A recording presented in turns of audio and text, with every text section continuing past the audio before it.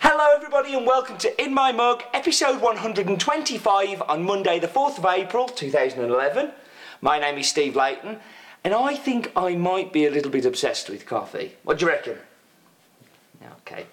So, anyway, this week's coffee is one that I am really surprised that we didn't do last year. I was convinced that we had, but all we'd done from the country, which is Malawi, was the Misesi. Which kind of works out because Misesi is the one coffee that we weren't able to secure this year, but this one, the Vipia, is back, so we're very excited that we can do it as a first time for In My Mug. We've also got another two from there. One is Mazuzu, which is on the website now, and the other one is another one that we'll talk about a bit later anyway. So this one, as I said, is called Malawi Vipia Geisha. It's grown in the Vipia Hills, which is to the north, and is overlooks Lake Malawi, which is the same name as the country. It's a geisha varietal. Geisha is a varietal that there's been a lot of buzz around in the coffee world, and something that I'm not a massive fan of, if the truth be known. You know, the agronomic yield of geisha is incredibly low. And commercially it's very difficult varietal to grow and to make money at in the past. But the reason for its popularity is from Panama. There's an auction lot which is Esmeralda, which we've done on In My Mug episode 100, which fetched a huge premium at auction and continues to, which led to a lot of farmers, producers ripping out perfectly good plant stock, like amazing plant stock, and replacing it with a varietal that tends to only really work well with higher altitudes and within the perfect growing conditions. And even then, produces a yield which is so tiny that, you know, it's not great. And I don't like that at all. I worry about what producers will come up against when they have these coffees for sale, and we're just starting to see them come through now. I'm worried that it won't taste very good, and I'm also worried that it's a fad, and fads are never good. But I also worry about the quality of the coffee that's being ripped out, coffees that we're going to miss because of this silly fad. But this coffee that we're going to be tasting today is a little bit different, as it was planted by the co-op like for as long as anybody can remember. It's a heirloom varietal for Africa. The co-op has great altitude where the coffee's grown, and it tastes amazing. So this is not like one of the faddy ones, so we're okay, we can enjoy this one. But yeah, it does worry me a lot. So as I said, I've got two other lots from the same co-op. One is called Mazimba, and the other one is called Maxwell Munthali. Both are geishas. The Mazimba is ready to go and it's on the site. The Maxwell we're sitting on a little bit longer. I think it needs a little bit more rest. I don't feel that it's ready as a green bean yet, and I think it's going to be more. So we're going to sit on that until we think it is ready.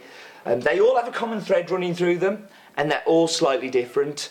But the thing that excites me about this one is that this one is much better led towards an espresso based drink. I certainly found that last year with the crop. I haven't actually cooked it as an espresso yet. I've only been having it as brewed and obviously on the cupping table a few times. So it's going to be very exciting to see where this coffee comes out from last year's for the espresso. I certainly remember the Misesi that we did on the In My Mug on, which is it was 60 something odd. I didn't like it as an espresso coffee, and I really didn't rate it as that. But hopefully this one is going to be as good as the Vipia was last year. Right, I am going to whack you on pause. I am going to go and make some drinks, and I shall be back with you very shortly. Okay, so I'm back. Going to start with the espresso, as always, a little bit of a stir. Okay, so the aroma, it smells zingy. You know you're going to get some acidity. It's actually not as acidic as I was expecting it to be. It has a little bit more of a kind of creaminess and a smoothness. There's definitely some pineapple chewing in the background, but nowhere near as acidic as I was expecting.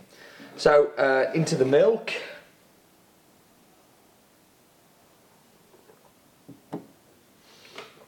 So again, creaminess, extenuated by the milk. A little bit of a zing, but not ching. really quite pleasant and surprising me, because certainly not what I've experienced with this coffee as brewed or on the cupping table, is this much more intense creaminess. Okay, I'm going to show you a picture of the roast colour now. You will see from this that it is a medium roast coffee. It doesn't need to be taken anywhere near second crack. It needs to be introduced to the concept of second crack, but certainly not taken into it. Yep, into the brewed. Now the cup is getting a second outing. It's the Coffee Meter one from last week, but thank you very much, Chris. Chris emailed me and told me it was him who'd bought it. So thank you, Chris. Again, super kind. So make the French press today.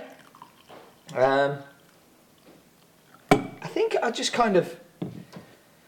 I like the French press. For me, it's a brew method that I keep diving back to and I feel very comfortable with, and always tends to give me great results. I've been playing with my technique a little bit because there is a brew guide coming up with it in the next few months. So I've been learning and practicing my skills there. I really like French press. It's vastly underrated and people give it far too much of a hard time, but it's such an easy method to use and so cheap and accessible.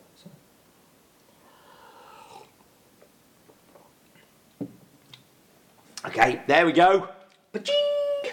Much more what I'm used to, much more what I expect. Pineapple all over it, dancing up and down the tongue. A little bit of apricot,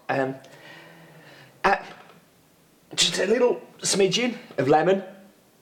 Summer fruits, big time. And I know I've used summer fruits as a descriptor a lot recently, but this probably fits more than any. But you do get that creaminess, almost like the creaminess of a Great Kenyan, where you get that kind of smooth but acidic bite at the same time.